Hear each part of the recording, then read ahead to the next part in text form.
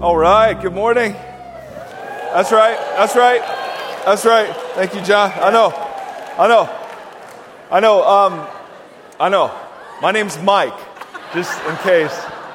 The chairman of our elder board, named Bob Patterson, very conservative gentleman, looked at me this morning and said, "You look like a blackjack dealer."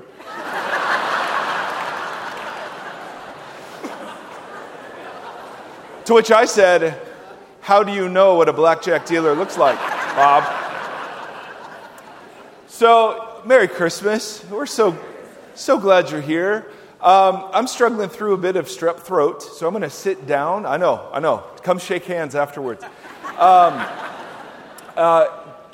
going to sit down, and normally I'm kind of roaming around, but I am tired this morning. So, in an attempt to conserve a bit of energy, I'm going to sit down, which, you don't probably care about, but it's big for me.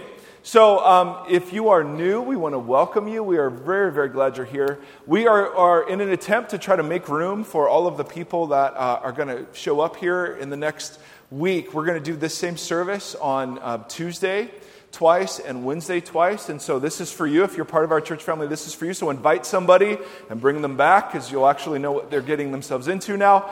And so check your weekly for the details on when those times are. If you have a Bible, let's go to Matthew chapter 1. This is our story. This isn't the Hollywood story to tell. This isn't Wall Street story to tell. This is our story. And so we just want to remind ourselves of the ancient words that many of us are super familiar with. We're going to look at several different passages this morning. If you are new to the Bible, don't worry about trying to follow along. We'll put them all on the screen. The big thing is just to kind of follow along with where we're going in terms of the big idea. So, Matthew chapter 1, we will start in verse 18. This is how the birth of Jesus the Messiah came about. His mother Mary, and remember, how old's Mary? 12 or 13 tops. His mother Mary was pledged to be married to Joseph. So she was betrothed, she was engaged. But before they came together, she was found to be pregnant through the Holy Spirit. Because Joseph, her husband, knew basic biology and was faithful to the law, he did not want to expose her to public disgrace. He had in mind to divorce her quietly. Under Jewish law, if the woman that you're betrothed to turns up pregnant, you have every right to separate, to end that. And you can do that very publicly and have her undergo the censure of the village, or you can do that privately. Because he was righteous, he was doing that privately to spare her as much shame as possible. After he considered this, though, an angel of the Lord appeared to him in a dream and said, "Joseph, son of David, do not be afraid to take Mary home as your wife, because what is conceived in her is from the Spirit. She will give birth to a son. You are to give him the name Jesus, Yeshua, because he will save his people from their sins." Matthew adds this: all this took place to fulfill what the Lord had said through the prophet Isaiah. The virgin will conceive and give birth to a son, and they will call him Emmanuel, which means God with us. Now, interesting that of all of the ways for God, and remember, this isn't a story about a good prophet revealing what God's like, or a good religious teacher sharing a new way to God. This was God infleshed. And of all the ways for God to be infleshed, the earliest kind of episode we get about what this is going to look like, it includes scandal. This is a village of maybe 200 people, and the 12, 13-year-old betrothed virgin is now pregnant, wandering around saying God is responsible. And Joseph, as you would well imagine, is pretty skeptical. It takes divine revelation for him to say yes. But that God would come this way is fairly significant, because it opens Jesus up to a lot of taunting and criticizing. In fact, there's a passage in Deuteronomy that talks about how the children of a forbidden or scandalous marriage were to be excluded from the temple. And the mysterious circumstances surrounding Jesus' fatherhood would have been included if that would have been proven, that Joseph was not indeed Jesus' dad.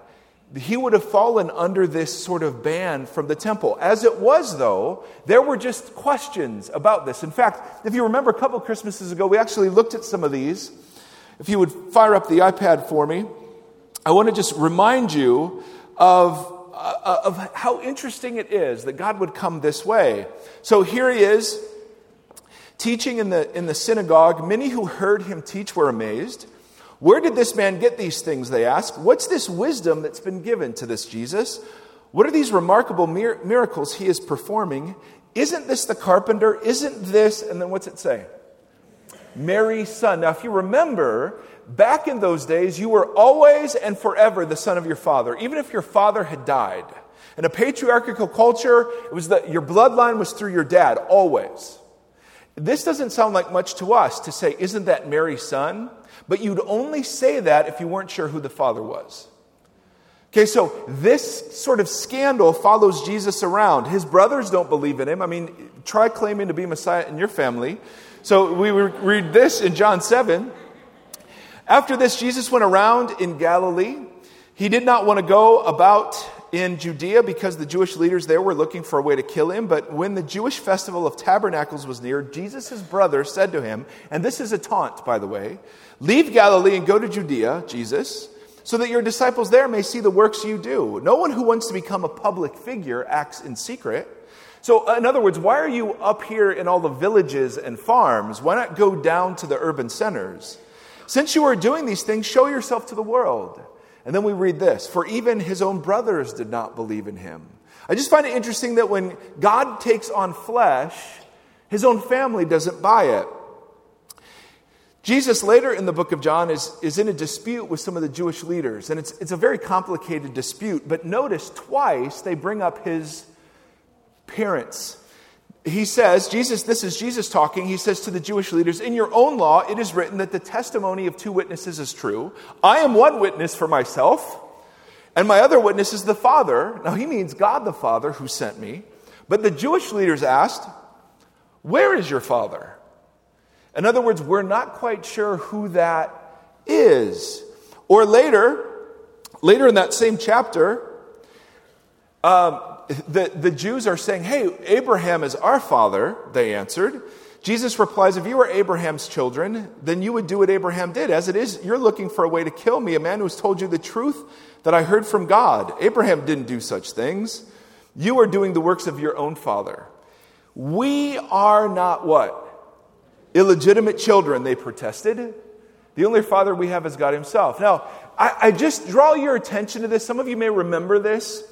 I draw your attention to it because I find it so interesting that when God takes on flesh, instead of coming in a way that would have been obvious to everybody, he comes in a way that's hidden. And not only hidden, but he comes surrounded by a bit of scandal, so much so that people are reminding him of this as he goes throughout his ministry. Now, let's go to Matthew chapter 4. I want to look at what it meant to say that Jesus came in the flesh, that God is with us. What did that cost exactly? Matthew chapter 4, verse 1. Then Jesus, the adult Jesus, was led by the Spirit into the wilderness to be what? Tempted by the devil. After fasting 40 days and 40 nights, he was hungry. So evidently, God taking on human flesh meant he was hungry, he was thirsty, he was tempted. Flip over, if you would, to chapter 12. Matthew chapter 12, again, these will all be up on the screen if you're having a hard time following along. Verse 22. Then they brought Jesus a demon-possessed man who was blind and mute, and Jesus healed him so that he could both talk and see. All the people were astonished and said, could this be the son of David, the one that was promised that would come from David's line, in other words? But the Pharisees, these were some of the most religious folks in ancient Israel. When the Pharisees heard this, they said, it's only by the prince of demons that this fellow drives out demons. In other words, they accused Jesus of being in league with the very devil he was warring against. So when God takes on human flesh, some were so hard-hearted that rather than believe that God was at work in Jesus, they'd rather just give credit to the devil for the works that were happening. Flip over to chapter 26. Nope, 13 is what I said. Chapter 13. Chapter 13, verse 53. When Jesus had finished these parables, he moved on from there, coming to his what? Verse 54. His hometown. He began teaching the people in their synagogue. They were amazed. Where did this man get this wisdom and these miraculous powers? Isn't this the carpenter's son? Isn't his mother's name Mary? Aren't his brothers James and Joseph, Simon and Judas? Aren't all his sisters with us? Where did this man get these things? And then notice 57. And they what? They took offense at him. In Luke's account of this, remember, they tried to throw him off a cliff. They were so offended. Now, I just find it interesting that of all the ways God could visit planet Earth, this is the story we're given. Scorn, betrayal, unbelief, right? Taunting, mocking. Go, if you would, to chapter 26. The gospel stories about Jesus, they go relatively quickly until you hit the last week of Jesus' life. And then they very much slow down and take their time. So verse 14 of Matthew 26, Jesus had a crew probably of over 100 disciples or so, but he had an inner circle of 12. And these 12 were the ones that had kind of been with him from the beginning. And one of them, named Judas, verse 14, went to the chief priests and asked, "What are you willing to give me if I deliver Jesus over to you?" So they counted out for him 30 pieces of silver. From then on, Judas watched for an opportunity to betray him, to hand him over. Now, evidently when God became flesh, he was betrayed. Go, if you would, to verse 33 of that same chapter. Jesus is teaching his followers about the fact that he has to go and die. And Peter says, verse 33, "Even if all of your other followers fall away, I will never fall away." Jesus replies, "Truly I tell you, this very night before the rooster crows, you will disown me 3 times. So evidently when God took on flesh, he was denied. Jump down to verse 36. Then Jesus went with his disciples to a place called Gethsemane. And he said to them, "Sit here while I go over there and pray." He took Peter and the 2 sons of Zebedee, these are 3 guys from the 12, along with him, and he began to be what? Sorrowful and troubled. He said to them, "My soul is overwhelmed with sorrow to the point of death." I don't even know how sorrowful that is. "Stay here and keep watch with me." Going a little further, he fell on his face and prayed, "Father, if it is possible, may this cup of suffering be taken from me, yet not as I want, but as you will." Then he returned to his disciples and found them what? Sleeping. So they just had a meal with wine. Evidently, that was all it took. So while Jesus is in agony and lonely, they're sleeping. Verse 47, while Jesus was still speaking, Judas, one of the 12, arrived. With him was a large crowd armed with swords and clubs. Verse 50, then the men stepped forward to seize Jesus and arrested him. He gets taken before a group, a Jewish council called the Sanhedrin. Verse 59. The chief priests and the whole Sanhedrin were looking for false evidence against Jesus so they could put him to death. But they did not find any, though many false witnesses came forward. Finally, 2 came forward and declared, "This fellow said, I am able to destroy the temple and rebuild it in 3 days." That would have been highly offensive. The high priest, verse 64, finally says, "I charge you under oath by the living God, tell us if you are the Messiah, the Son of God." Jesus replies from this incredible messianic passage in Daniel 7. Notice verse 65, the high priest tore his clothes and said, "Jesus has spoken blasphemy. We do not need any more witnesses. Look, now that you've heard the blasphemy, what do you think?" "He is worthy of death," the council answered. So they spit on his face, they struck him with their fists, they slapped him, they mocked him, said, "Prophesy, Messiah, tell us who hit you." Jesus gets taken before a man named Pilate. Verse 26, Pilate has to choose between releasing Jesus or another prisoner. The crowd wants the other prisoner released, so it says he released Barabbas to them, but he had Jesus flogged and handed over to be crucified.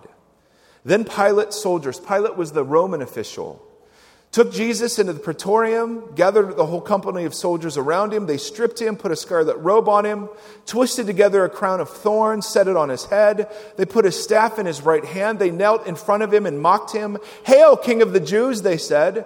They spit on him. They took the staff and struck him on the head again and again. After they mocked him, they took off the robe, put his own clothes on him. They led him away to be crucified. So, this is the Christmas story. It's not just a sweet little manger scene. God with us means Jesus is tempted, he's hungry, he's thirsty, he's scorned, he's blasphemed, rejected, questioned, overwhelmed, sorrowful, arrested, betrayed, deserted, denied, spit on, struck in the face, slapped, mocked, stripped naked, insulted, beaten, lied about, falsely accused, convicted, condemned, crucified, humiliated, scorned, pierced, bruised, rejected, hated, stared at, left in public, naked to die, and ultimately executed. That's the story we're given.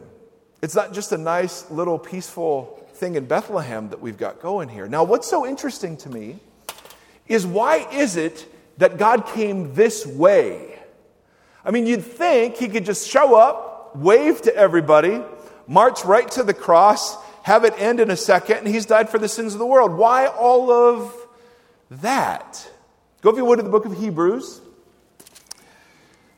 Just a couple of points here. You're doing very, very well. Either you're stunned by my vest, or you're bored out of your mind. Hebrews chapter 2. Now, this writer is describing why it is that Jesus came the way that he did. Why he came in flesh and blood. Because remember, the claim isn't Jesus was just a good teacher, Jesus was a nice religious leader. This was like, of all the ways that God himself could show up in the earth, this is how he did it. So the question is why? Well, here's one answer. Verse 17, Hebrews 2. For this reason, Jesus had to be made like us, fully human in every way. That in order that he might become a what? Merciful and faithful high priest in service to God, and that he might make atonement for the sins of the people. Now listen to this. Because he himself suffered when he was tempted, he is able to help those who are being tempted. Or in chapter 4, don't turn there, I'll just read it. For we do not have a high priest who is unable to sympathize with our weakness, but we have one who's been tempted in every way, yet was without sin. In other words, two of the most powerful words that human beings can say to each other are the words, me too. If you've ever undergone something horrifying, one of the first things you learn to do is to find people who've survived it, right? So if you're in the midst of cancer, you hang out with people who've been through cancer, right? There's something that you can know about it intellectually, you can read about it online, but there's something having walked it and the chemo and the radiation, there's something only another cancer survivor can say when you're just so anxious and feeling so sick, right? Everyone else can wish you well and tell you it's going to be fine, but when those words come from somebody who's been there, they mean more. My wife and I have a beautiful son who has some special needs. We'd had a particularly rough day with him Monday. And Monday night was a little service we called Blue Christmas. It was actually a lament service. It was a service to just feel sorrow because it's not always merry. It turned out to be very appropriate that we had that service that night as we were just sort of lamenting and grieving a reality we wish sometimes were different. My wife is wonderful, and she came home, she posted online in this Facebook page for parents of children with Down syndrome. She just said, it's tough.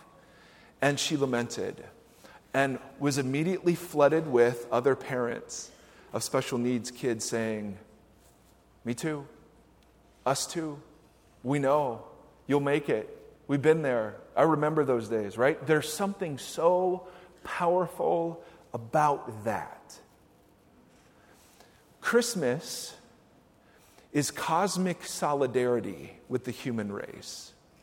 Christmas is God's ability to say to those of you who've been betrayed, I know.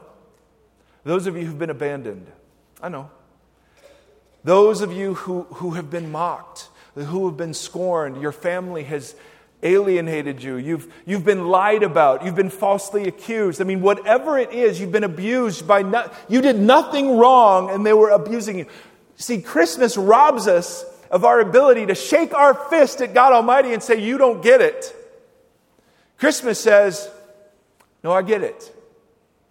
I mean, that's what it means to say that Jesus is merciful and a sympathetic high priest. Now, he was like us in every way, not sinning, thankfully, but in every other way, hungry and thirsty, disappointed and angry, sad and frustrated, the whole thing. And so, brothers and sisters, the Christmas story isn't just for those of us who love to sing Silent Night, Holy Night. The Christmas story is for any one of you who are here today under a heavy load. Because what love does, according to the Christmas story, is love doesn't walk away. Love doesn't leave us alone. Love doesn't look at us and say, hey, it's your mess, you fix it. Love dives in. Jesus, for the joy set before him, took on flesh, knowing this would be what it cost.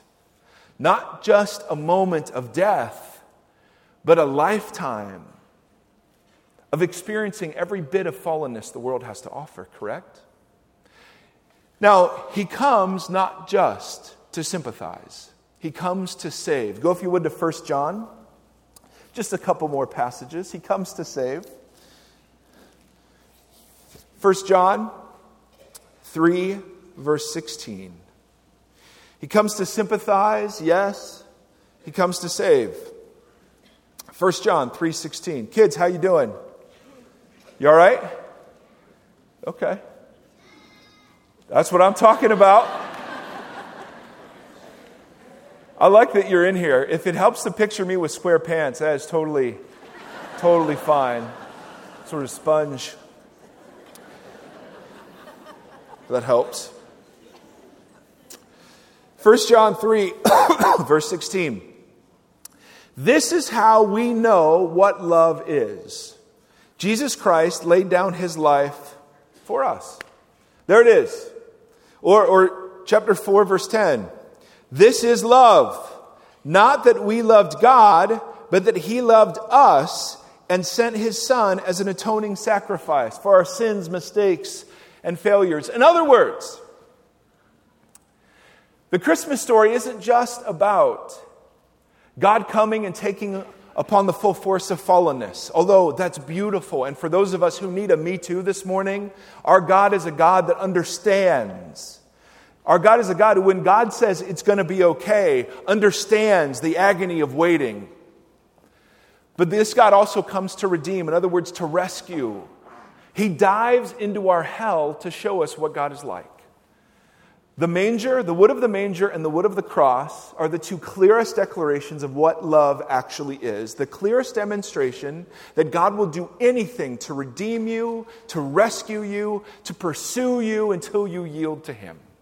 God is not up there angry. God is not up there hateful. God is not up there disappointed. God is relentless in his great love. And for proof, we sing. For proof, we read. And for proof, if I could speak English words, for proof, Jesus is put forward. The most important image of God that should be in your mind is Jesus of Nazareth being crucified.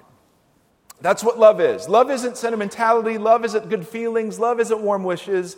Love is God himself before we got our act together, before we got cleaned up, before we got our questions answered. God himself took flesh upon us, dove into our personal hell to show us how much he loved us.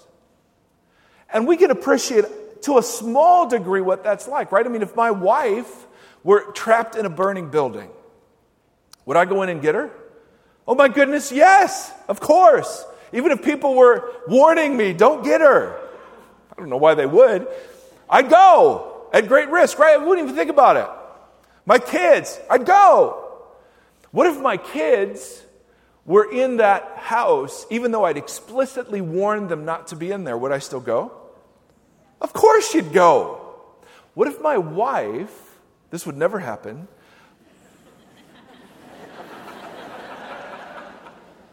what if my wife was in another house because she was meeting someone else there romantically? Would I still go? I would. If frail human beings can approximate a faint echo of sacrificial love, how much more then the God who defines it? If we can understand, even in the midst of disobedience or betrayal or rebellion, love would drive us towards the mess, not away from it, then how is it that we could shake our fist at God and say, you don't love us, show yourself, prove yourself? He has, He does, and He will. And this is a day we have loads of folks who need to be reminded of the good news of this great love. That of all the images you have of what God's like, Jesus in a manger and Jesus hanging on a cross should be the predominant ones. Why? Because they show God's heart for you and for me. There is no qualification, there is no doubt, there is no second guessing. There wasn't anything other than for the joy set before Him, Jesus said yes. So I would imagine there are a few of us here carrying heavy loads, full of sorrow and disappointment, feeling abandoned or betrayed. Our God is a God that says, me too. And I would imagine there are a few of us, screw-ups, misfits, outcasts, pretty royal sinners, who could be at times tempted to think that if God really knew what I was doing, thinking, feeling, acting, breathing, He wouldn't be so fond of me. The manger says, me too. The cross says, He'll go to any length to redeem us. He's not horrified. He's not scandalized. He took it upon Himself. And He will pursue you until your last breath. And so this morning, we simply just invite anybody, whether you've followed Jesus for 50 years or for 5 minutes, to say yes again to His great love. We invite everybody to say yes to Him, not because out of religious obligation or duty or guilt or fear, but because I remember the moment when I got tired of running from Him. And I just sort of collapsed and said, okay. And He is so great, He'll even work with that. And so this morning, after the service, we're going to have just some folks over here to my left. They're called the I Believe team. And that just means they're here if you have questions, if you want to talk, if you want to pray with somebody this morning, they're going to be here for you. If you'd love to follow Jesus, I can't encourage you strongly enough to do that. Because we believe ultimately love took on flesh and blood, and love understands. And so what I want to do is I just want to pray for you, pray for your kids. We're going to continue to sing, to worship. Father, would you give us the courage to lay down our petty and small images of what you're really like? And would you give us the grace to actually believe that you're this good and beautiful? And Father, for those of us that believe we've got to somehow make it up to you and perform all these good religious things, or perhaps we believe we've fallen too far, we've blown it too much, Father, would you shatter those false images by the power of your Holy Spirit, and would you woo us to you? In our boredom, in our agony, in our disappointment, in our fear, wherever we are, Father, would you come and would you woo us? Would you fill the ache? Would you remind us of your goodness and grace? Would you help us to remember what is so easily forgotten?